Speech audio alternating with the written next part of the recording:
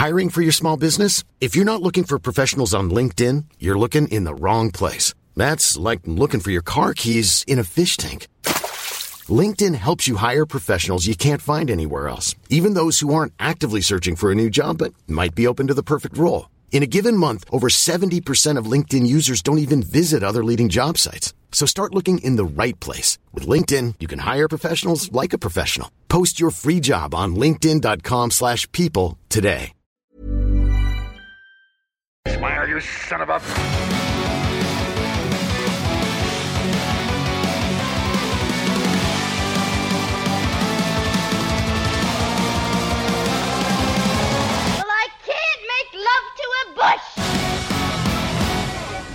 Flames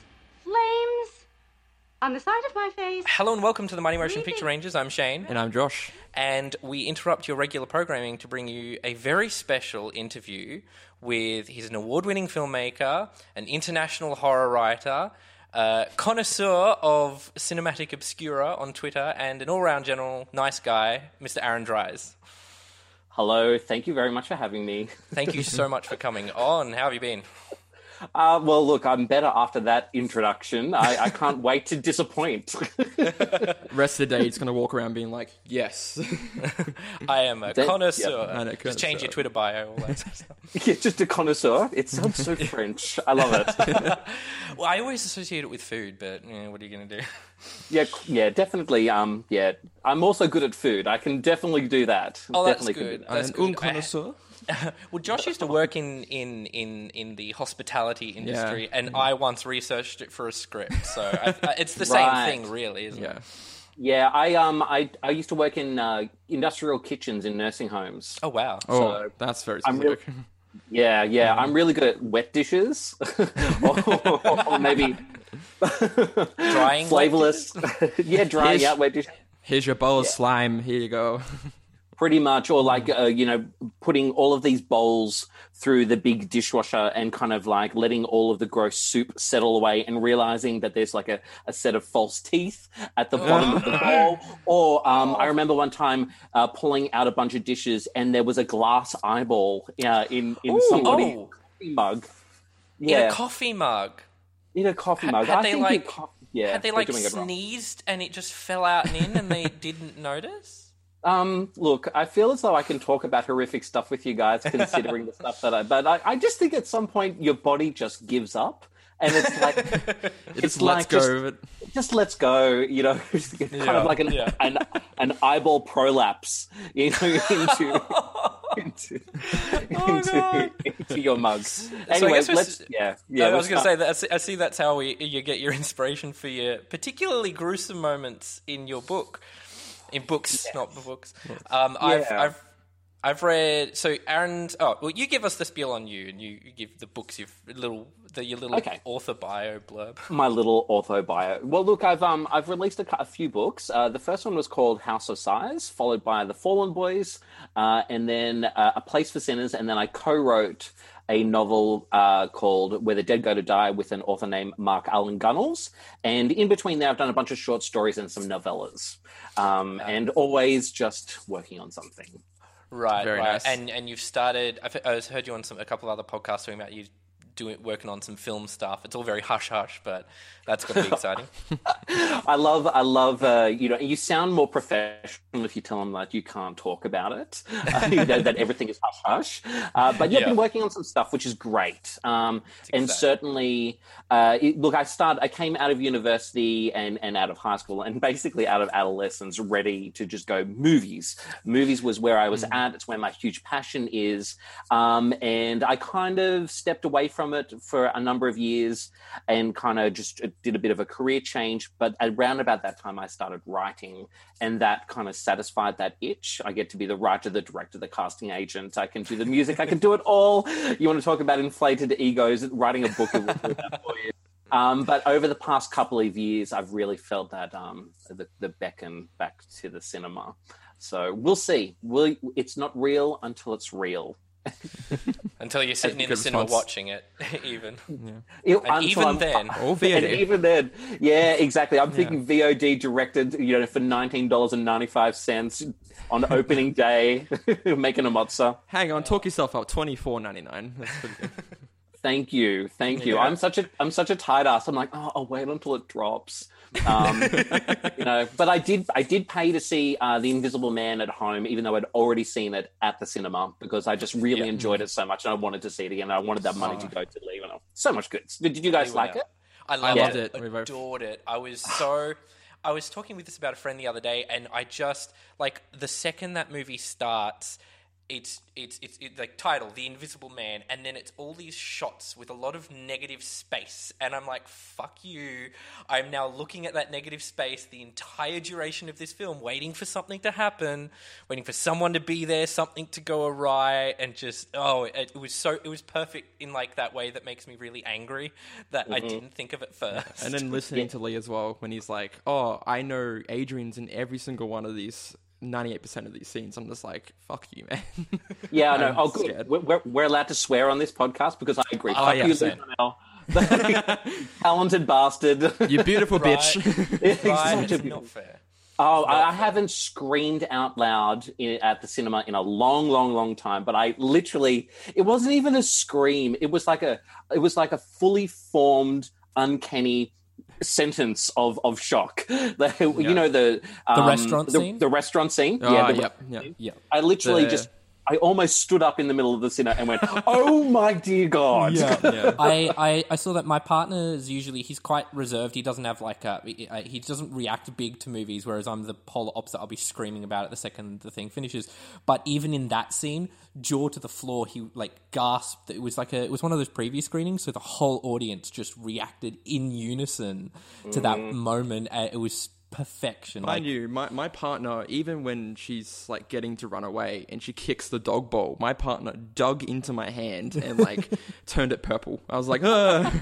I was a mess. And look, I saw it with my partner. This is such a nice movie to take partners It to. is. Yes. What a big endorsement for Mr. Lee. Look, I took my partner, and he's what I've always referred to as a mortal. Never was really into horror films, and I have made it my mission to just change him completely and to indoctrinate him into the fold. He was blown away by the Invisible Man, and got a scream out of him, which made me so happy. We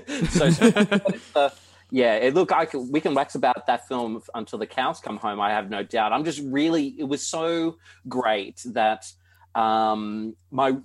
with the pandemic all happening, that really last bright shining moment in the cinema for me was seeing that, and I'm holding on to those memories to get me through this. Like, there's been a couple of little things, and I tried to get in those flickering moments that the cinemas have been open since, but look, really, it's that. Yeah. Well, my first thing back was with Josh. We went and saw, they did The Conjuring 1 and The Conjuring 2 at a drive-in back to back. It was glorious. It was so fun. It was freezing cold because it's middle of winter. People were smoking next to us. It was hard going, but it was like, oh, I'm back. It's home. It's good to be home.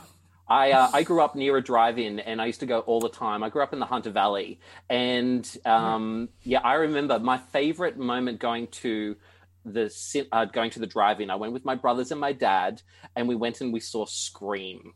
And this was like when it was originally released, and we had no idea. And I was young, and my brothers were way too young to see this movie.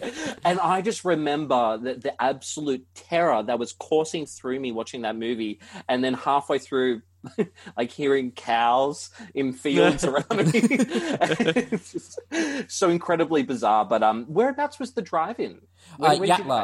Yatla Drive-In? Just off the Gold Coast, yeah. Halfway between Brisbane and the Gold Coast kind of way. Oh, that's right. I keep forgetting that you are all up that way, which explains why you're wearing T-shirts and you're not rugged up even though it's been freezing cold still here. Yeah. It's cold, but it's like a Queensland cold. Queensland Cold. That's a good memoir title. Just jot that one down. I grew up in Launceston in Tassie, so I know freezing cold, but I've been here so long I've acclimatized, and I'm now like, ew, it's 19 degrees. This is freezing, and Oh, look, I'm a Canberra boy. I'm also, for people who cannot see my face right now, I am very pale, kind of ginger haired. I'm okay with the cold. I spontaneously combust at any point. And look, we can talk about Toby Hooper's spontaneous combustion at any point as well, okay? So just open door. Oh, I'm a big Toby Hooper fan.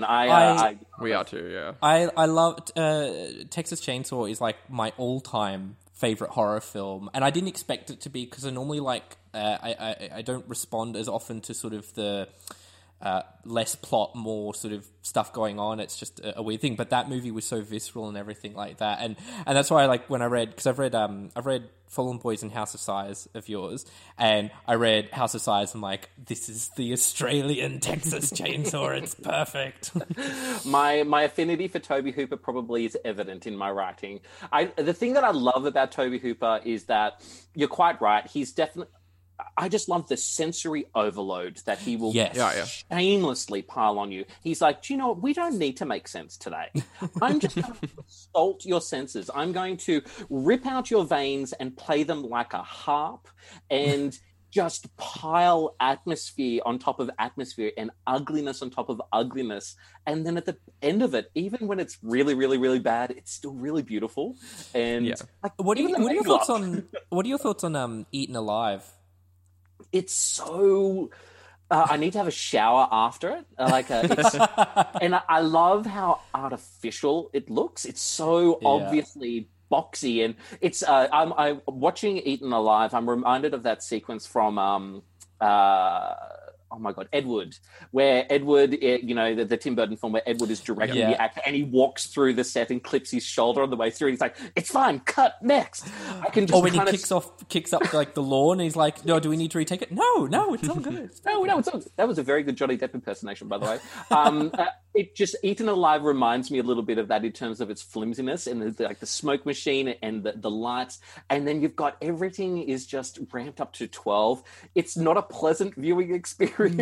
No. I had a weird reaction watching it for the first time, because I'd only seen Texas Chainsaw, which is so visceral and so lean, and then this movie it almost felt like all the deleted scenes from some other movie piled together to make its own thing. But there was like a little Toby Hooper gave like an intro at the start of the thing, and he's like, this is Eaten Alive, and I hope you like the colors. And then the movie starts, and it's just like red. Look, I just, the way I kind of think of it is that Texas Chainsaw Massacre is the great night out, and Eaten Alive is the Saturday morning greasy hangover food. And yeah, both are sweaty. You're sweaty all the time. Summer hangover sweats is what Eaten Alive feels like to me. Right. So, what was your sort of history with the horror genre? Like, did it start with books or films, or? It would have definitely started with movies, and I remember. I think if I was to trace it back to earliest horror movie memories, it would definitely be Salem's Lot, Toby Hooper's Salem's Lot, which would have been the European cut. It would have been the miniseries condensed down to like 107 minutes that you could get at any video store anywhere. And I remember that was my grandfather's favorite film, and he showed it to me, and I was absolutely terrified. So Toby's been there since the beginning. And then off the back of that, I do remember my other grandfather showing me Child's Play, and my grandmother yelling at him for doing so, because I had terrible, terrible nightmares about Chucky for years and years. And then so around about that time, I was a little bit late to reading, but I jumped in as a definite R.L. Stein kid. Yeah. And I went straight from R.L. Stein. Yeah, well done. I went straight from R.L. Stein all the way up to Stephen King, and then from there was no looking back.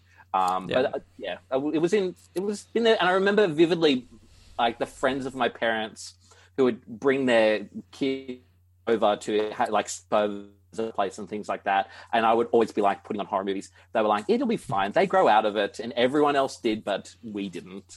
Okay. Yeah. No. I think I made a kid cry showing him a horror movie once, and I'm like, "Oh, sorry." What movie was it? What movie? honestly can't remember. I was just too young, but I know I was in like the first grade, and I just made another kid cry by showing him a movie. I'm just like, oh, I shouldn't have done that. Oh, that is so mean, but also so perfect. Hopefully they remember it. I was like quite late to the horror genre because long story short, I grew up in a cult, got out when I was like 8, but it was like one of those, if you watch a bad movie, Satan will possess you kind of things. So I still feel like I'm like catching up because there's so much I didn't watch until like literally the last like 5 to 10 years. Like I didn't see The Exorcist until recently. The Texas Chainsaw was like 4 years ago for me. What did you think of The Exorcist, especially coming out of a cult? I think it's coloured by that because part of my...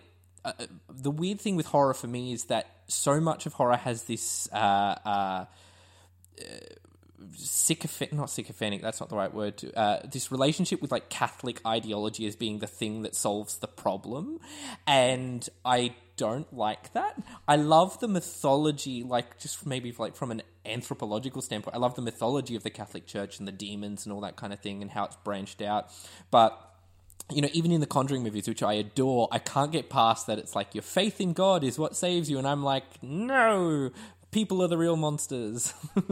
Well, that's the great thing about Salem's Lot is that there's a point where they kind of all gear up and they've got their crosses and everything, and they're like, yes, the power of Christ. And the vampire just looks at it and goes, I have no faith in you, and just crushes those crucifixes and tosses them aside.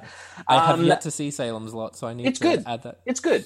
It definitely probably doesn't hold up as spectacularly well as many other things, but it's certainly dripping in atmosphere. It's got an amazing score. And there is I think a 2007 remake starring Rob Lowe, if you're feeling, which was all shot in Melbourne. Melbourne substituting it for Maine. Yeah, it's a thing. It's a thing. With Donald Sutherland deciding, do you know what? Subtlety isn't for me today, and just chewing up the scenery like a madman. But yeah, with The Exorcist, well, look, William Peter Blatty, he was a Jesuit priest. Well, he was training to be a Jesuit priest. And it is very much, and he's very, very open about it. It's like, if I show evil at its most abusive, it will drive people towards the church. You know what I mean? And he was quite open about it. The movie definitely does. But see, I was like overall disappointed with the movie. And then I went to the book to see if there was something I hadn't missed, and I liked the book. The first half's pretty like identical, but the second half, like the fact that the exorcism in the book is like a week long, and yet it's like an overnight affair in the movie, I was just like, oh, these things are colouring it, making it much more interesting to me. So I've always threatened remaking The Exorcist in my head. I know that would make me the pariah of literally everyone in the world, but Look, if you do it and you need to lick your wounds with somebody, talk to Gus Van Sant. Yes. I have that sitting on my shelf, and I haven't watched it because I'm really worried because I adore Psycho, like the Hitchcock Psycho. Look, it is literally like, you can totally watch it because you're an intelligent person. You just kind of build up a barrier which kind of says that this is something that I would find in an overpriced, slightly pretentious art gallery, and it is not a film at all. It is a large experiment, and it is incredibly queer-coded in ways that are subtle and ways that are really, really not. And I kind of a little bit love the Psycho remake. Just the film student in me is fascinated by it. I love that, and it's just full of choices. You know what I mean? Like Julianne Moore, it's like, do you know what? I think I'm going to play this as a lesbian, but not mention it. And I'm just going to pull up every stereotype that I could think of. The color is so like that Florida pop color scheme from something like To Die For. So it's very Gus Van Sant. And then it says it's a shot-by-shot remake, but there are these little moments where you're like, Gus, what are you doing? You know what I mean? And I just find it endlessly fascinating, but you will hate it. You will hate it. Right. I did find like the filmmaker in me would be like, well, if someone's going to give you the money to literally learn how Hitchcock made a movie, that would be a really great education, you know? Totally. And, look, I love hearing Gus Van Sant talk about it. He's like, how did you get this movie made? And he's like, well, Good Will Hunting made a shitload of money. Oh, that's classic. Yeah. But we digress. We do. Just talk more about like your writing. What is like some of your normal writing routines as well? Like, how do you like get the day to day, or like whenever you're in the mode? Well, look, like a lot of authors, I've got my day job. So I write, I'm an opportunistic writer. I try to have no routine. House of Science was written when I was backpacking, and I was writing on borrowed laptops, on like desktops, on like, you know, hostel share computers. And I just had this one almighty beaten and broken USB stick that I was porting all the way through Southeast Asia and through Europe. And then when the book was eventually published and I kind of ripped out all of that material and assembled it and submitted it, they were like, this is amazing. But when we're trying to format it now, it's full of like the weirdest coding. Like there's Chinese coding and breaks and things like that. I'm like, oh, okay. So that is evident. So I've kind of trained myself to be an opportunistic writer. I'm on my lunch break. I'm going to just jump on board and pound out some writing, or I'll get up. I'm fresher in the mornings, you know, so I'll get up before work and do some stuff. I try to kind of splurge out as much as I can in spits and spurts, and that usually happens over the weekend. And I spend my weeks refining what I've written because I love editing. I like editing my own stuff. A lot of writers are like, you know, I actually think that the magic of writing happens in the editing, in the reduction of words, in the refining of certain things. So I spend a lot of time with that. So when I do tend to submit my material places, it tends to be fairly polished by that point. Very cool. Yeah, which is good, you know. So, but yeah, I try to think of myself as like, I don't care where I am or what I write on. If I can't find access to my laptop or a computer or something like that, I'll write longhand. And yeah, or sometimes I will text message myself spiels and spiels and spiels of stuff.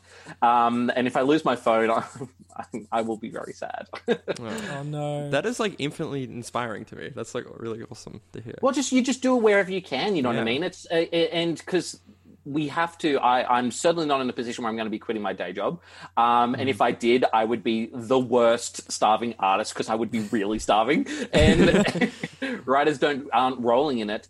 So I just have kind of trained myself to be receptive to whenever and wherever the moment kind of takes me, but I have to do it. And I do tend to try to write as much as I can in a week, as much, even if it's just a little bit every day. Because if I went to the gym the way that I tried to approach writing, I would be buff as fuck. You know what I mean? And I'm not. So I need to do a bit every day. Otherwise, the writing muscle gets flabby, and I find the blank page incredibly intimidating. I've never got really to a point where I've had writer's block, but I kind of will open up a document and I'll go, oh gosh, I wish somebody else could write this for me. Unfortunately, I always struggled with that because I take like a long time to ramp up to get in sort of the flow thing where you're actually doing some solid writing, and then I would write it all, and then the next day I wouldn't get that because I'm like, well, what am I going to do? But I heard a really good tip from someone. It works for me, but I don't know if it works for anyone else. Is that where whatever you want to write, like leave like the last little bit that you know 100% what it's going to be, but you don't write it down so that the next day you have that and it tricks you into that zone really quickly. Because my habit is like 3 hours of procrastination with 20 minutes of writing at the end where I do like 10 pages. That's actually really great. And if that works, that's fantastic. You know what I mean? And I kind of like the idea of planting a seed that'll get you through the next writing session. Or write yourself into a corner and then spend the next 3 hours trying to figure it out, and that'll be tomorrow's problem. You know what I mean? See, the writing into a corner is the thing that always does me. When I get a character locked, I'm like, I can't figure it out. I spend the whole week not doing any like because the hardest thing for me is actually getting like words to the page. I'm usually got like the planning side of it, and it's the sitting down and doing the A to B to C to D to E that I fail with every time. Look, I do tend to not plot. I tend to just kind of go out, with the exception of some, maybe the Fallen Boys, which required some heavy plotting because I really didn't want there to be holes in that plot. But I tend to just kind of go for it. The thing with writing screenplays is that they demand it. You know what I mean? You have to be able to kind of, show that structure. And what that's like. So. Oh yeah. God, I find it. I would be remiss to be talking about your writing if I didn't bring up something within your first two books. You have a uniquely utilitarian use of corpses, as opposed to like what I would call the Law and Order thing, where like it's oh no, a dead body, and that's the dramatic beat, and then the story moves on and whatever. You'll have a dead body, and then you'll keep using it in more and more squeamish-inducing ways as it goes on. Where did that come from? I've never really thought about it, and the utilitarian kind of aspect is going to cause me to reflect in a good way. I don't know. I think that. Oh gosh, I think I've spent a lot working in aged care. So when I was going through university, I came out with a degree that was completely unrelated, but I was willing to work in a nursing home. Started off in the kitchen, and then they were like, "Aaron, come across. We'll train you up." And so I worked in palliative care. So I was around dead bodies a lot, and providing. And I actually really loved working in palliative care. You only have one chance to pass away, and so you want to give people as much respect and dignity as you possibly can. And that extends to once somebody does expire as well, when they pass on, you want to make sure that you tend to that body with respect, if it's in regards to religious customs, in regards to dignity before families come, before a coroner comes. So you might have to bathe that person, get them redressed and things like that. So maybe it comes from that as well, in terms of just being comfortable with that. But also, I kind of think that it's kind of inherently awful to kind of think that at some point this animation will cease, but my meat will remain. And that is like, it's like the worst. It's like a concrete ghost. And I find that really unnerving, and it gives me the willies. And I think that that's probably where it comes from. But, and I do hope that I give, like, again, the Law and Order illusion is very interesting because you see dead bodies all the time, but you also get no real sense of who these people are. They're just this completely, past the salt corpse, sorry, you completely superfluous rape victim. Sorry, we never got a chance to know you. You're just this kind of statistic. And I kind of hope that I give the exact same amount of dedication and commitment to these people when they're alive as I do as to when they're dead and on the slab. I think I messaged you because the first sort of moment in the Fallen Boys that got me is there's a parent crying over their dead child, and instead of just that, because that's the beat we've always seen, it's the hugging the body and the crying, and then you go one step further and the table that they're on collapses, and then the brains slush out, and I was like, oh my god. And then you had a moment again in the House of Size where it's a parent with the dead body of their child, totally mutilated, and then like crows come in and start attacking the corpse while she's holding it, and it was just it's so visceral, but it's that kind of imagery sticks in your brain way more than just a parent crying over a body. Look, I think that I am always looking for that way to take something that you've read elsewhere and to twist it into something that you'll never forget. It's a challenge that I set myself, and sometimes it means you need to be gross. But I try to make those. I try to make my gross out moments really visceral and relatable in a weird kind of way. I think of there's a really great moment in Deep Red, all right, the Argento film, where Profondo Rosso, where somebody gets like their head slammed against a mantelpiece and their teeth buckle in, and I'm like, I have seen some gross stuff in the cinema, right? But it's those little things that really the curb stomp in American History X. American History X, or actually in speaking of Lee Winnell, in Upgrade, where the face gets ripped at the jaw. Yep. I was like, absolutely. oh no. We watched The Fly the other night, and there is a lot of gross stuff in that film. It's really, really grotesque. But for me, the moments when he's biting his fingernail and the fingernail comes off. So I guess what I'm looking for is, but there's an inch of we can relate to that. We may not know what it feels like to turn into a fly, but we all know what it feels like to have bitten our fingernails down just that little bit too low to the cuticle. And so I find that that's something that I learned from people like Cronenberg and from people like Argento, that in those moments of those extreme violence, or in moments where, like, for example, in The Fallen Boys, with that, like, we've all hit our head. We've also all been sad. We've also all either been in a situation where we've grieved for somebody, or certainly have been invested in a movie or a book where that scene has happened. And I just had to take it further because this isn't that story. And I'm committed desperately and quite passionately to making these books things that you will never ever forget. Yeah, speaking of that, in the Fallen Boys, like I haven't been able to get the imagery specifically of a nail being driven between, like, on the top between the gums and the lip. I can't get that out of my head. So fuck you, Aaron. Yeah. But like, with the Fallen Boys, I distinctly remember reading the last sentence on the last page, closing the book, and just shouting your name out loud in this lounge room. I'm just like, Aaron. That is actually so comforting. It makes me feel so warm and fuzzy. Good. I also think that a book continues right up to its last sentence. You know what I mean? And I really do try to like, if I'm going to give you 300 pages, I want the experience to be there from beginning to end, which doesn't mean that I'm never not going to give people a happy ending. I also really believe that it doesn't, for those characters in those worlds, the horror has not stopped just because the book has ended. You know what I mean? And I need to make sure that the reader feels that way at the same time as well. It's like, just because it's over doesn't mean it's done with you.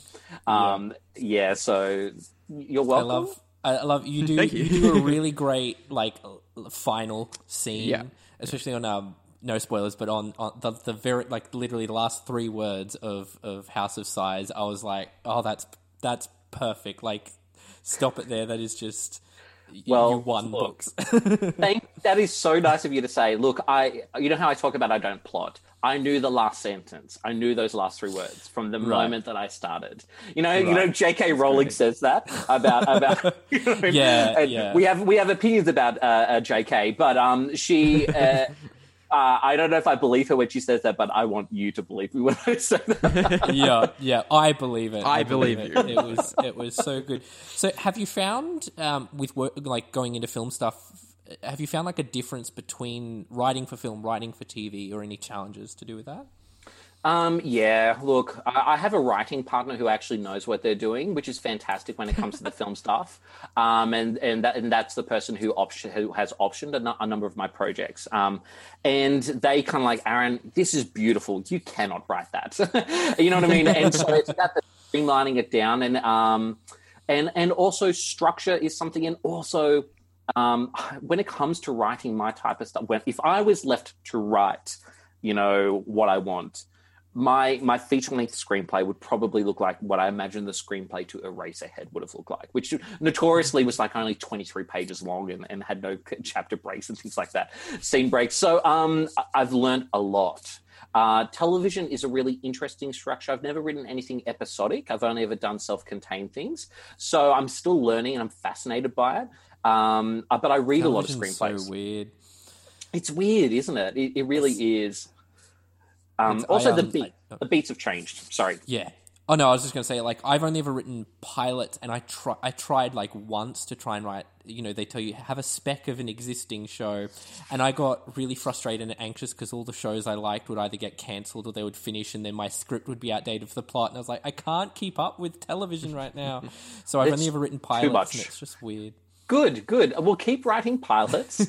I have a very strong affinity for shows that only last one season. You know what I mean? That end on awful cliffhangers. Are there particular TV writers that you admire whose work you go, oh yeah, or who you hold up as they've done that well and they have shaped you over the years for both of you, perhaps? For me, Aaron Sorkin was the first one where I was like, I love this. It's obviously now like the wanky answer to say it's the dude bro answer, but like I've just started watching The West Wing for the first time because my first Aaron Sorkin was The Newsroom. And then I started watching The West Wing and I'm like, oh, I love this. I just love this. I love really fun. Like one of my all-time favorite movies is His Girl Friday. The speed of the dialogue is like, that's about the speed at which I think, and I time myself speaking because I have to do a pitch at the moment. I'm like, I speak at nearly 200 words a minute, so that's fun. You know, I can get a lot more in there, but then whether or not people understand it. But recently, the Robert and Michelle King, who are the showrunners of The Good Wife, and then they've done. You would like? Have you seen Brain Dead? The movie. No. It's Is it a TV show. Yeah. Oh no, I haven't. Do you have Stan? Yes, I do. It's a 1-season show, but it ends perfectly. It doesn't end on a cliffhanger. I guarantee you that's up your alley. It's a very it's a show about the current moment in the most Invasion of the Body Snatchers kind of way. It's their first time dipping into genre fare, and then they've gone and done Evil, isn't it? Sorry, isn't it called Evil? There's a show. Oh yeah, so they've got a new show coming out called it's out in most places called Evil, which is sort of like an X-Files-esque thing, but it's people investigating either miracles or demonic possession to kind of. They sort of go in there before the priests go in there, because if the priests go in there and it's not right, it can be like a PR nightmare. So they go in there to affirm, and then they get the Catholic Church in. And it's dark and you're watching it, I'm like, this is a network TV show? How are they getting away with any of this? But they're the smartest writing on television is The Good Wife, and then The Good Fight, even more so. And it's so hard to pitch people The Good Wife because they hear that title and they either think it's like a chicky flicky show, or women will hear that and they'll be like, oh, it's got the word wife in it, this is going to be boring and domestic. And it's none of those things. It's this really, really surrealist. It's almost the successor to Twin Peaks in terms of the weird levels of surrealism they go to. But if you want a taste of what they do, Brain Dead on Stand, 1 season, like 13 episodes, a complete story. Mary Elizabeth Winstead, Aaron Tveit, Tony Shalhoub, and it's perfect. It's really wonderful. I actually wish they got to do more of that show, because they sort of wrote a letter to fans telling you where they were going. Where they were going to go after the show sort of go, and I was like, oh, this would have been a masterpiece, but it didn't hit the ratings. Sold. That sounds great. Yeah. Yeah, and for me, I'd say Gillian Flynn, who's like obviously author of Gone Girl, the way she's transitioned to film and television is simply astounding. Like, have you seen Sharp Objects? I have seen Sharp Objects, but I haven't seen... Is it Widows? She wrote Widows, right? Yeah, she wrote Widows. So good. I haven't seen it. I really, really want to. I'm really fascinated to see what she's doing with that material as well, but she's fantastic. Yeah, she's amazing. And she's doing another Amazon show now, which I think is more genre-based. It's like getting into science fiction, maybe, so I'm keen to see her tackle that. That's awesome. And you know, the thing that's really great about her is that, like, I hadn't read Gone Girl, but I saw the movie, and then I went back and I read the book, and I was like, oh, this is fantastic. And I read Sharp Objects before I saw the film, and that is horror. You know what I mean? Like, it really is full on. You know, and she's great. Big fan. Big she fan. wrote something for Stephen King as well. And apparently they're like besties or something, or like really close. And I was like, oh, I'm so jealous. How great is that? Can you imagine those two DMing each other, just going, hey, what do you reckon? Hey, what's up? Did you see this J.K. Rowling woman? What is she doing? Fuck you. Oh, God. Talk about heartbreak. Jeez. Oh, those books were like huge to my childhood, and it was like, I'm now like, but I am saved in that I had like various fantasy authors that I read before her that were sort of my laid the groundwork. So I've just gone back to them, and then I'm reading the Percy Jackson books, trying to find sort of that new thing, and you know, it is what it is. Yeah. I like how you were investing in fantasy series, but only if they were initially adapted by Chris Columbus. I like that. It's such a niche. Such a niche. Yeah. So back to writing, I was going to say, do you have any like do's and don'ts for writing in genre? Well, look, I've got my own personal rules, and there are things that I would and don't do, but they're more writing like Grammarly type things than I think of in terms of within the genre. Within the genre, I think I'm not completely and utterly interested in, and it's just about taste. I'm not completely into extreme horror. I'm very, very, very much into character-based stuff. And I think that character does have to come first. Voice is incredibly important. I think having a no sense of place and of a time and making that specific is a little bit like eating in the dark. Yeah, it tastes fine, but I'm not getting the whole thing. I find that that's really, really important to me. So choosing a location, and dedicating myself to a country, especially because I do kind of factor that in terms of making sure that that's a thing. You know what I mean? That's really important to me. And then I've got like all these little grammar rules that I'm like, you know, cut back on your adverbs. I read Stephen King's On Writing over and over again. The road to hell is paved with adverbs. Absolutely. And when I'm bored, or if I need to kind of G myself up on the writing front, I just love jumping on YouTube and listening to interviews by authors that I like. And the more nerdy and technical they are, the more I'm inspired to just kind of get in there and it's like, yes. Totally. No, there's nothing I hate more than you get like someone like Steven Spielberg and the question is, if you could have any superpower in the world, what would it be? And I'm like, ask him like why he did the trombone, you know, like all these no kind one of things. cares about like the tech behind or like the passion behind the film. Yeah, I don't want to hear about, you know, that. I want to hear about all of the choices that were behind 1941. Okay, that's what I want from you. You know, so look, I guess also in terms of writing genre, don't flinch. Don't be afraid to go too far. And also write to your own insecurities.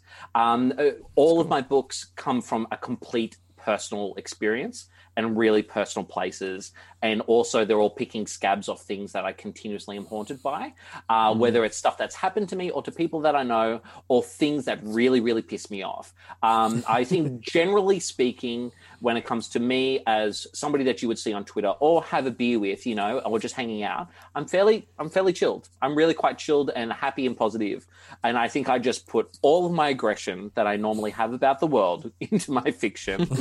and again, that utilitarian kind of like, you know, factory line of people who are being mutilated probably is the result. I had a thing because the first feature film that I was going to do, it was sort of this like Sister Act-esque, but it was like a rom-com set at Christmas and it was a musical and everything like that. And I spent a bunch of time and a bunch of money and then I got like fucked over, stabbed in the back by like all my producers.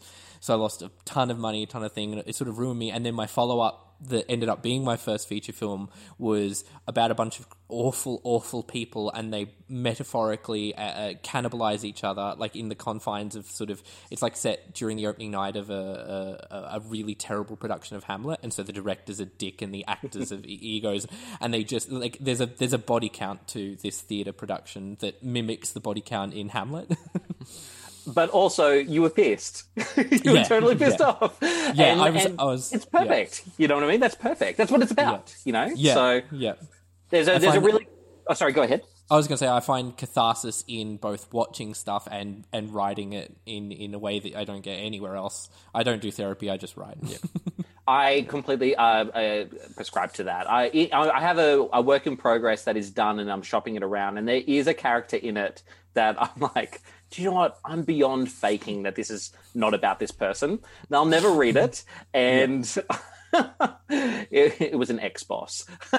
Right. That was when I was living overseas. They don't care, and they know that they're an asshole, and don't be surprised about what happens to that particular character. But you know what I mean? Like, and here's the thing: there is a really great author who was very, very important to me in terms of me finding my voice, which is an author named Jack Ketchum. And he has a line that I absolutely, if I was ever going to get a tattoo, it would be that, which is his one piece of writing advice was write from the wound. And I completely agree with that. And that's what I do as well. Oh, that's wonderful. Wow.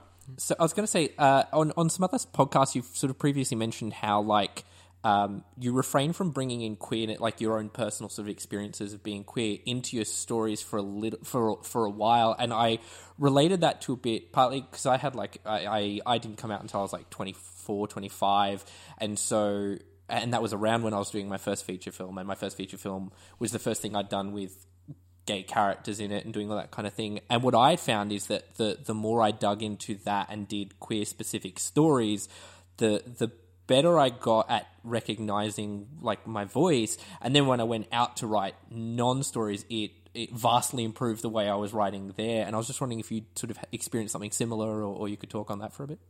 That's fascinating. Yeah, look, so all of my books are queer. Even when they're not filled with queer characters. House of Size, I kind of came out of the gate and I wanted to write a novel about homophobia and about hatred and bigotry and about misogyny. And it starts off as it's a bit of a hoodwink. You know, we talk about the MacGuffin, right? Well, House of Size is constructed as a MacGuffin, and really the bus isn't just there to get you to the House of Size; it's also to get you to the gay core of that book, right? But here's the thing: is that I was quite young when that book was first published. I would have been like 25 or 26, and I got really, really awful feedback from people that I'd never heard of before, about from readers who were like, "Do you know what? Fuck you. I didn't sign up for this. You know, I liked this story up until it became that." And I got a lot of really homophobic hate mail, and it gave me the willies. It gave me. It really kind of punched a hole in my self-confidence for a while, and so quite quickly off the back of that, I wrote The Fallen Boys, which I think in the same way that you look at a movie like anything directed by Clive Barker, right? You go, that guy definitely likes the dick. You know what I mean? And I think that there's very similar there is very much a gay vibe through that book, even though it's not it's not like that at all. I got that when reading it. I think you pick up on it. It's kind of natural, but it's also the way I see the world. It's the way I see bodies. It's probably the way that I see light. You know what I mean? Like I'm not defined by my sexuality, but it is the glasses that I have no choice but to wear in order to see the world. I have a friend who said he had a really great thing. You're not defined by your sexuality, you're refined by it. And I thought that was wonderful. That's beautiful. And so I think it's there. A Place for Sinners has a gay character in it, and it was really great. I got to write like a gay sex scene. That was like I'd never done that before. And I remember giving it to a beta reader, like, you know, and they were like, "This is great, a little bit hot, but also maybe you don't need to be this explicit." I'm like, "Do you know what? You're right." So I dialed it back a tiny little bit. But my confidence around that stuff has changed over time. I'm at a point now where I'm really interested in telling queer stories, and you know what I mean. Like I'm a bit older, and I've been around the block a couple of times. The publishing industry can be cruel and merciless, as we know film can be, and I've gotten to a point where I'm like, do you know what? Fuck it. And I don't feel like at any point that I was holding anything back. I just chose those stories in certain different types of ways. But and then you know I co-wrote Where the Dead Go to Die with Mark Allen Gunnels, and he's gay as well. And that book is full of queer characters, and it's also got that similar kind of view of the world, and it's very, very political novel. Like, you know, you kind of look at the pandemic now, I'm like, yeah, this is kind of what we're dealing with. And it's ultimately about AIDS and about infection, because I remember you want to talk about my first kind of like childhood fears and things like that. My people were afraid of the boogeyman under the bed. I was afraid of contagion, because I remember the only things that I could learn when I was really, really young about homosexuality were things that I had got through media, through newspaper articles, and so I equated it with huge anxieties. And I think that's kind of purged out in Where the Dead Go to Die. The Grim Reaper ads and... Oh, they haunt me. I've never, ever, ever forgotten. And I think that stuff is really dangerous. You know what I mean? Yeah. I remember growing up and hearing, "Oh, you can catch AIDS off of a toilet seat." And as an adult who's looked, you're like, "What the fuck were people smoking back then?" Yeah, I know. And look, I can't go into too much about the House of Size screenplay that's kind of been adapted, but I'll tell you one thing, which is that there is a moment where somebody gets blood on their hands, and then they kind of realize that this is gay blood, and the way they react to it says exactly what the movie is about before it kind of gets there. So and when you think about the time frame in which that story is set, because I wanted House of Size to be set specifically before Port Arthur, and also at that time, because it's something that that time frame I relate to in terms of my own sexual identity, and that's where my tensions around that were most evident, probably. But look, I'm now kind of at a point where I don't exclusively want to feel as though I need to be kind of pinned into a corner when it comes to what I want to write about, but I'm at a point right now where my current 3 projects are all very just they reflect the gay experience. Yes, Yeah, love it. Can't And- wait. Yeah, in saying that, like in talking about queer horror, like how would you define the queer horror? Oh God. Do you know what? I'm most fascinated by it when it's most veiled, if that makes sense. I grew up watching, like, loath am I to bring it up again, but truly, and this is not a unique thing, but like I was that kid who saw, Freddy Part 2 and was like, whoa, Yeah, there is. yeah. There is some motion in the ocean. You know what I mean? It's Yeah. that, and I think that it shone not necessarily the most productive, but maybe shone most awkwardly and brightly when it was there were imposed restraints. And I'm not necessarily for queer coding, but I responded to it very, very strongly when I was younger. And also I would look for it. And the hunt, in the same way that I used to hunt down movies as opposed to being able to access them straight away, right? I kind of missed the hunt, and of somebody saying, I'm going to tell you this story, but it's really about this. And there was some sort of secret camaraderie around that. I found that fascinating, and I kind of always vibed with that. But in terms of what is queer horror, I guess I think I actually really don't know. I don't think I'm quite there yet in being able to identify it. What do you both think? Well, I'm very fresh for it because, like, I only came out almost like a year or two ago now when I met my partner as bi, and so I'm still on like sort of the discovery of queer horror and like sort of my perspective on that and like sort of how it's changed since when I was younger and when I was more closeted.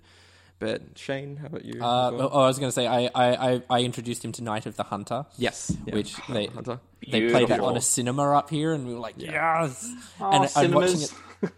Oh, right. For me, it's sort of because I was late to horror as a genre as well, and so the two things have like collided with sort of me exploring that, and so like I've done a short film that's doing the festival rounds that I call it a queer horror, but I was sort of looking at it, I'm like, well, there's no blood, it's not horror in the rah kind of sense of it, but to me it's all about like relationship anxieties, because I started writing it as I got into a very tumultuous dramatic relationship, and then so I was halfway through writing it when I got into that relationship, and then I got out of that relationship while I was halfway through cutting. So that film is like really tainted with and that was my first ever relationship. So that was sort of tainted with all of that. But I'm with you in that, like, I have this thing where I understand the need for the subtextual things, stuff like I was about to say Drop Dead Diva, no, Death Becomes Her, and things like that. But I'm sort of at that point where I'm like, I want textual stuff, even if I don't like love the movie or if it's not my kind of thing. I'd prefer, I liked Midnight Kiss, if you've seen that one. And so I prefer the textual stuff now, because it's once we get there, then there's this whole other aspects to explore, and we haven't sort of really started doing it. I love what they're doing in America, people like Michael Verratti and all that. I love what they're doing, and I'm like, I want to be there doing that. Instead, I'm here in nowhere, Queensland. And Hey, Queensland is the LA of Australia. If it's temperature-wise, if nothing else, what Michael is doing is fascinating. I just don't think we're there yet. Like, I'm ready for it, but we're not getting that content yet. But I think that comes with finally the gatekeepers starting to fade away. I think it's part of it, and I don't want to see voices be crushed in order to make way for new voices. I want people to say it's okay for that to happen. And I don't think we're there yet, but I think it's coming. And I wrote, but also it's, and that I don't want to be invited to the table. I want to earn my seat there. And I kind of, when I'm there, I do want to tell really relatable stuff. I wrote a sequel novella to House of Size called The Sound of His Bones Breaking, which was, I totally get what you're saying, Shane, in terms of like, that was my breakup book. You know what I mean? I went through a terrifically awful, really bad breakup, and I needed to purge that out of my system. And I did, and was writing as therapy, but it was also, unsurprisingly, the gayest thing that I've written so far, and it was just that, it was just, it would have been disingenuous of me to try to impose the way I was feeling into a story that wasn't inherently about two men who could not keep the drift from happening. So it's that kind of thing. I've sort of said it a couple of times. Like I'm kind of a bit sick of being subtext, and I want to be actual text. Just to move through that. I totally get that. I 1,000% get that. It is our time to start telling these stories. But you know what? It's coming. I think it really is coming. Well, I'm trying. I was super inspired by Get Out. Not even Get Out the movie. I watched the trailer for Get Out, and I'm like, oh, you can just do the thing. You don't have to like make it a metaphor. You can just do the thing. So I then sort of started concocting, and I'm still writing. It's the pitch I'm working on is like a horror film about conversion therapy. So that's fun to do all of that kind of research and just go to bed being like, oh, the world's so messed up. But the world is messed up. The world is messed up. You can take comfort in knowing that and just delete your internet history afterwards. Yes. All right. I guess more of a tangent, but in discussing like sort of queer horror, and it's like sort of like now our time, the horror genre sort of has like snobbery around it in terms of others. It's ever like, oh, if it goes for an Oscar, it's a thriller. Does that like kind of affect the literary world as much as film? Yeah, that's actually a really good point. It drives me insane when people are like, this is great, therefore it's not horror. Exactly. Exactly. You want to talk about personal voices. It's certainly not a queer author, but I am so excited. I'm waiting at my mailbox for a copy of Stephen Graham Jones's The Only Good Indians. I got that on I just bought it on Book Depository. I'm waiting for it. Oh, look, I couldn't wait for the Australian release. I wanted to read this book so much.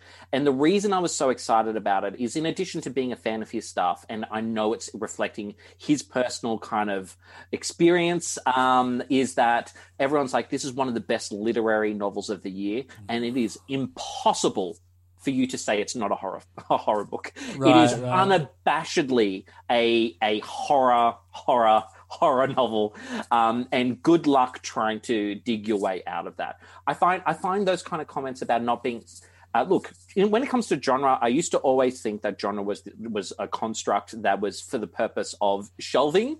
But the older I get, the kind of more I think that's a kind of a naive thing, that there are conventions. And I think if it was a shelving convention at one point or another, it needs to be now the arrow that I'm going to drive through your heart. You know what I mean? And it is corrosive to write stuff and have people dismiss it as something that it's not. But it's nothing new. Nearly all the great works of, like, I don't even know. I'm trying to think of a really good example. People still talk about The Exorcist as a thriller. And I think Blatty used to talk about it as a theological thriller. I'm like, dude, that head twisted all the way around, not just 45 degrees. So do you have like a definition of what differentiates horror and thriller? Oh gosh. Well, do you know what? Look, I'm going to sound totally contradictory now, because I'm thinking of the movies that have really, really, really got under my skin. I'm really fascinated watching, for example, when it comes to cinema, people who cut their teeth on horror telling non-horror stories and seeing how it manifests in their kind of quote-unquote, Hollywood features and things like that. A really great example is, I love The Orphanage. I think The Orphanage is a beautiful film, right? I'm endlessly fascinated by one of his later films, The Impossible. Yes. Which you can... the leg. I cannot do limbs in wrong positions. It's just one of my things I can't do. And so when she wheels past, I nearly threw up in the cinema. It is a brutal film, and there's a moment in it where I kind of go, that is what I would consider horror, and it's kind of directed like a horror film. It's even structured a little bit like a horror film. It even has direct homages to horror films. There's an intense surgery/dream sequence towards the end of that, which replicates essentially kind of the ending dream sequence from Deliverance, with a dash of Carrie in there, where it's like screeching violins, and I'm like, that is visceral horror filmmaking. There's a moment in it, and we're talking about the relatable cuts, where Naomi Watts's just kind of popped up out of the water, and she's found her son, and the son looks down a couple of inches, and the camera pans down. We realize that he's looking at her breast, and she hasn't even realized that her shirt is torn open and like her nipple is ripped. Yeah. And I found that a gorgeous metaphor for horror. You know what I mean? In terms of that was that paternal. Real horror is forcing that kid to grow up faster than he ever should ever have to. Yeah. And it is a sink or swim survival mode, and that is the work of a horror filmmaker. Because so much of horror is people in those ordinary people in the most incomprehensible circumstances, which is why I vibe somewhat more with horror than I do with science fiction, perhaps. You know, right. In terms of like, if it's aliens trying to get into my house, I am going to freak out. But if it is me in outer space and I kind of signed up for the Marines, I'm less scared. So it's interesting. Look, I've rattled on. I was talking about Naomi Watts' breast, and I don't even remember what the question was. About like horror versus thriller. But you sort of raise an interesting thing, because talking about like people writing outside of the genre they're known for. Do you have any plans to write like outside of horror, or have you got stuff that's... My writing partner keeps convincing me to trying to get me to write comedy, and I'm like, if I tried to write comedy, it would be the most depressing comedy you would have ever. He's like Yorgos Lanthimos has made a career out of that. So, well, that's exactly right. You know, you're totally right. And like, you know, he says to me, Aaron, tell me some of the things that you find really, really funny. And he's like, I really love Fleabag. I love this, and I'm like, those are all great shows. And I'm like, well, look, to be honest, the last movie that I really was just cacking myself laughing all the way through was Melancholia. So, like, what does that say about? Oh God! But that's interesting though, because the relationship between constructing a scare and constructing a laugh is like identical. Absolutely. And I find horror most affecting when it's sad, and I find comedy most effective when it's sad inherently as well. Pathos is something, because they're both about pathos, you know what I mean? And that's why they are both sides of the same coin, which is funny, because if in terms of like the spectrum of horror that I love to watch, horror comedies are probably a little bit lower, but that's just a matter of taste. I kind of like one or the other. I like melancholy in my stuff that I love, you know what I mean? I think that's kind of where I'm going with that. Oh, cool. Yeah. I feel like melancholy and comedy are bred from humane moments as well. So it's all like ties into what horror is and what comedy is. That's great.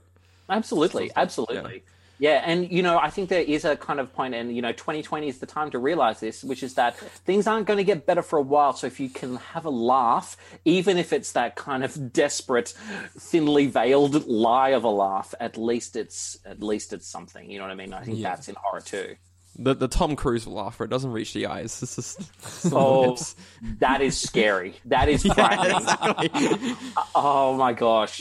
Look, and you know what? I have such a complicated relationship with Tom Cruise. I inherently am, like, you know, frustrated and confused, and sometimes repelled by it. But then I am massive. Magnolia is spectacular. Eyes Wide Shut, I think, is an incredible performance. I think he's great in Mission Impossible. You know, you know what I mean? Like, I just kind of wish the fake smile would kind of dial down a notch. Yeah. So many subjects today. We have touched on so many things. Yeah, it's so many things, including Naomi Watts' breasts. Oh, bless. So wrapping it up, so what sort of inspired you recently? What sort of stuff have you watched that's inspired you recently? Well, it's been funny. I haven't been watching. I keep on thinking to myself that I'm relatively unaffected by the current pandemic, but I'm obviously not. I'm struggling to watch horror at the moment. New horror. I'm defaulting back to stuff that I've always loved. But I'm desperate to watch Relic, and I'm just trying to build myself up until I'm ready for it. Yeah. What are some of the genre stuff that has really excited me over the last few years? Look, I did love Midsommar. I really did. Good. It's so good. I heard you arguing with Paul Tremblay, and Paul Tremblay is wrong. He is wrong. He's wrong. I watched that movie literally a week after getting dumped by that terrible ex, and I cannot express how cathartic that movie was. It was a joyous, wonderful Alice in Wonderland thing for me. You know, and all the things that people criticized it for in terms of its predictable nature and things like that, I don't agree with, because I think it's a film about fate and about choosing to accept your fate or not. Are you going to The movie continue? tells you what's happening in the open, the big mural at the front of the movie is the whole movie. Yeah. Absolutely. The other day I had a really awful day, and work was, and all of a sudden I was like, oh shit, we're coming into a second wave. Things are looking really bad. I'm like, fuck, I feel like shit. I'm going to put on Midsummer, and I felt so good afterwards. I really did. Look, yeah, so I loved that. I really loved, oh gosh, what am I... Tell me some of the stuff that you guys have liked, and let's kind of see if some of that's driving with me. Oof, I'm flipping to watching some old stuff. I mean, The Good Fight just had its third season, and that show is really good at helping me deal with the insanity of the world, because they've started that show.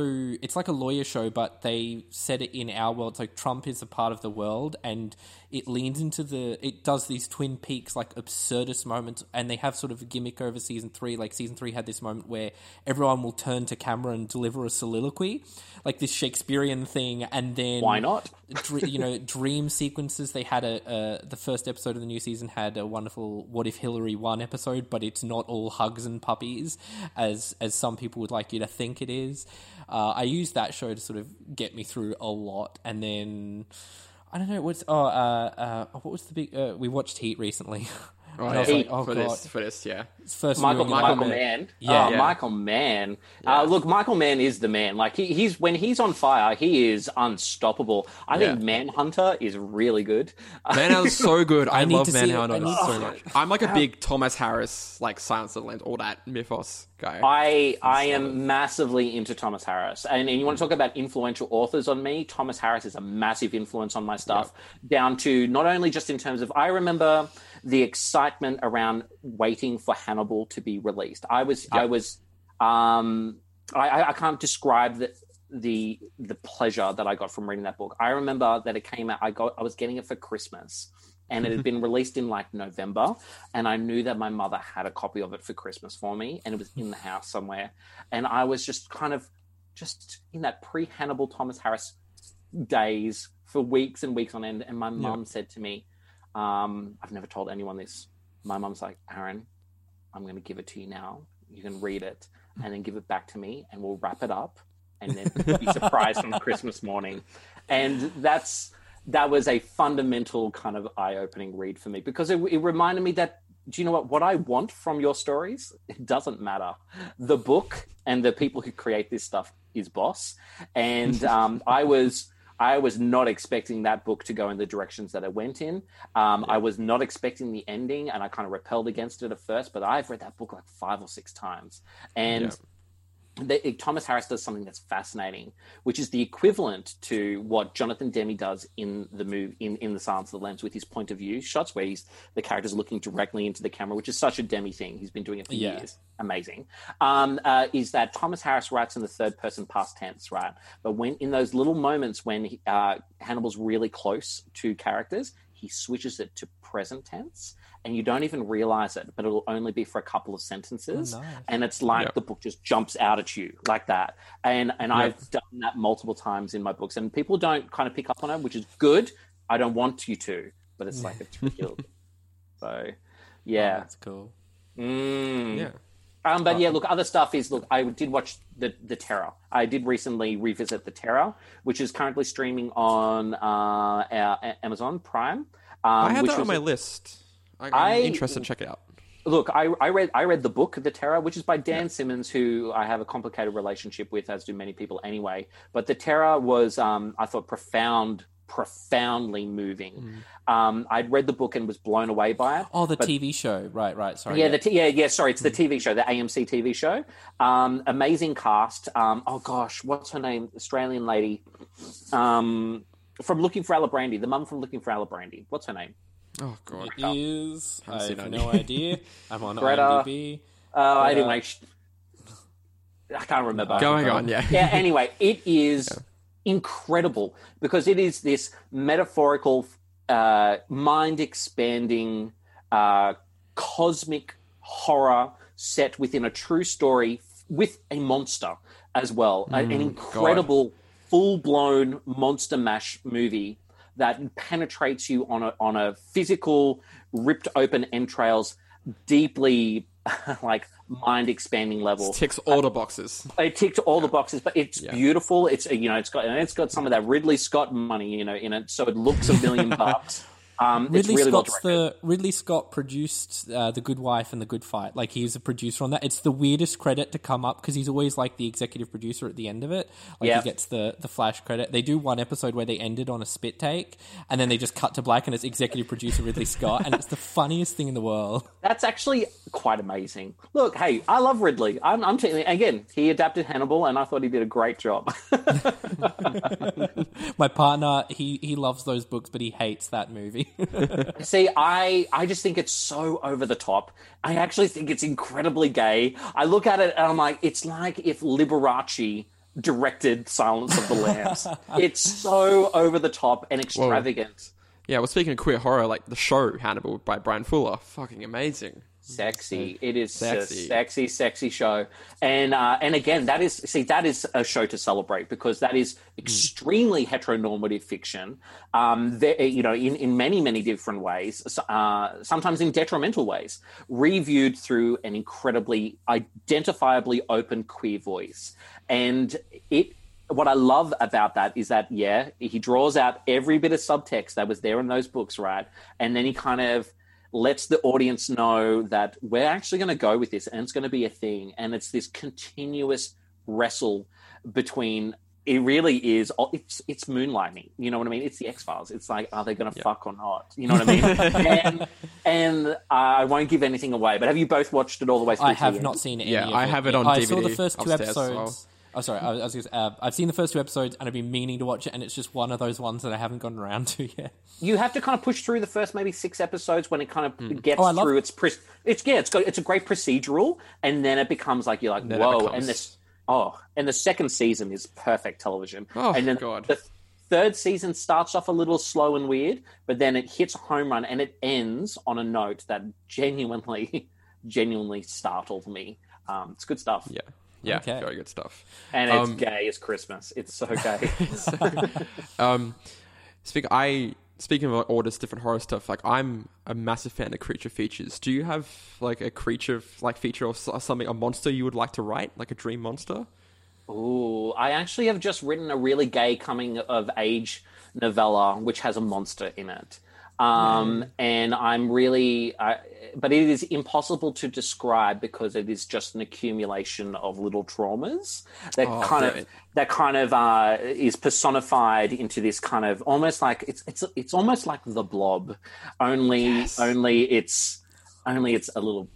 bit more claws, because it's sucking up these things that this young kid kind of is leaving out and opening his wounds, and this creature's just kind of sponging it all up and then gradually consuming all the things that he thinks are tethering him down to this world.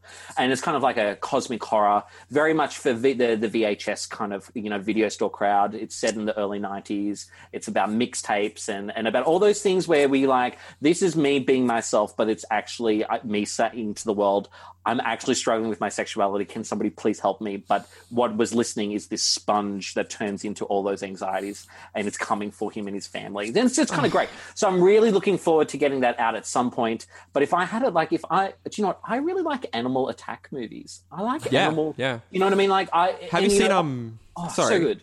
Go for it. Have you seen Backcountry on Netflix? It's like a Canadian. Yes. Yeah, you seen it? Yeah. I love bear attacks. Me too. Yeah. I wrote a novella called "And the Night Growled Back," which is essentially it's a bear attack book. I really like. I love that type of stuff. And A Place for Sinners is a creature feature, so to speak. I guess monkeys. They're killer monkeys. It's about killer monkeys. And I went to Thailand and I went on one of those cheesy, tours where I was like, yeah, I'm a tourist. I'm great. And I got to this island where, you can feed the monkeys, and you get there and just this tide of feral diseased monkeys come out of the trees, and they've all got like snaggle teeth, and they come up to you and they're like, give me sugary drinks, please. Feed me. And they can't feed for themselves anymore. They're completely reliant on the tourist that comes in. We've turned these beautiful creatures into these disgusting, riddled, diseased, sugar high devils. And if you don't hand over a bottle of Coke and watch these little monkeys twist the lid off and drink this Coke or a can of Fanta, or you give them a donut, they fucking bite you. I watched this little kid. I remember this mum saying, come on, Susie, get a photo with the monkey, give the monkey the donut. And the kid's got seeing things that this mum is not. And the kid's like, I'm kind of afraid of this. I'm a bit hesitant. In that moment of hesitation, that monkey came up and bit her on the side of the face. I was like, I'm going to write about this because it was a perfect metaphor for how I was feeling at the time, which is the way that tourism changes the place. And that's kind of like what we're talking about, where does a story come from? That was the central awkwardness and kind of hard soul searching that I needed to look in terms of what I consume, and that became what that book is about, which is a very serious book, but it's also about killer monkeys. So I love anything with killer monkeys in it. Shakma, I love Shakma. I love Monkey Shines. Love Monkey Shines. Have you seen that movie? I've only seen the trailer because I didn't know it existed. I think it's a movie with like Tippi Hedren, and it's just the lion attacks. Like they filmed with real lions, and they're just mauling the actors for real. Oh yeah, they had like a bunch of different like big what's cats, it called? didn't they? Is it Wild or something? It's called Raw. It's Raw, called that's Raw. it, yeah. And so that I love. My favorite part of that, the best advertisement I've ever seen for Raw is a picture of Jan de Bont, who went on to, as we know, to be a very successful Speed, which I love, and I love Twister too. Don't tell anyone. I love that Twister. Great Twister. And he's such an amazing director of cinematography. Like when I think back, he did Clan of the Cave People, which looks great. Cujo, amazing cinematography in that. Nice. But he shot Raw, right? He got bitten, like scalped by he had like 80 stitches through his head. So Raw, the movie that Jan de Bont got scalped, and Melanie Griffith, she got massively mauled on her face and had to undergo massive reconstruction surgery. It's not a horror film. It's kind of like a kind of a comedic romp that gives you insane anxiety because you're just watching these actors being... The trailer alone just gave me hives. I got hives watching the trailer, just being like, I don't know that I could sit through an hour and a half of this. Oh, you have to. It's so great. Yeah, I'll do it with a group. I watched it with 3 people, and we just sat there chuckling all the way through it. There is a moment involving and it's not just lions. We get insane. There is a sequence with an elephant where I'm like, I'm fairly certain Tippi Hedren is dead. Where you see people talking about it on an insurance level, like actors are like, oh, we won't let you do that stunt. I'm like, she is in a barrel. Okay. She's like, she's like 60 years old. All right. In a barrel, and that barrel is being mauled by an elephant. And at one point, it flicks into the air, and Tippi Hedren just goes flying. It's incredible. Oh my god. Aaron Dries, it has been an absolute pleasure having you on. Thanks, dude. Thank you so much. Happy to be here and just talk crap. I'm happy to come back anytime. And we got to talk about Tippi Hedren, Naomi Watts, so many different things, so many things. So if people want to find you, where can they go? Look, Twitter is where I'm most interactive these days, so just at Aaron Dries, or go to www.aarondries.com. Correct, and there's links to all your books on that website. Thank you. You can buy. You can buy even from like Book Depository or Amazon. There, all your novellas and some of your short story stuff. I found them on Amazon. I'm like, do I have to get a Kindle now? Because some of them aren't. Like the Night Growl Back is on Kindle only at the moment, at least on Australia. And so I'm like, do I fork out for it? Because I've held off on a Kindle just because I love the paperback. I love the physical book. Look, hopefully gets a paper release one day, but at the moment that one is just an E only. But I'm working on a collection of short stories at the moment, so that'll be hopefully we'll see. But that'll definitely be something you can hold in your hands. Yeah. Wonderful. So we'll put all those links in the show notes as well, and you can find our show on Twitter and Instagram at Picture Rangers. And you can find me on Twitter. I'm quite online, as we said before, at ShaneM_Anderson. And you can find me on Twitter at JoshuaGrigg_. Thank you very much once again, Aaron, for coming on board, and thank you everyone for listening, and we'll see you again next time. Bye.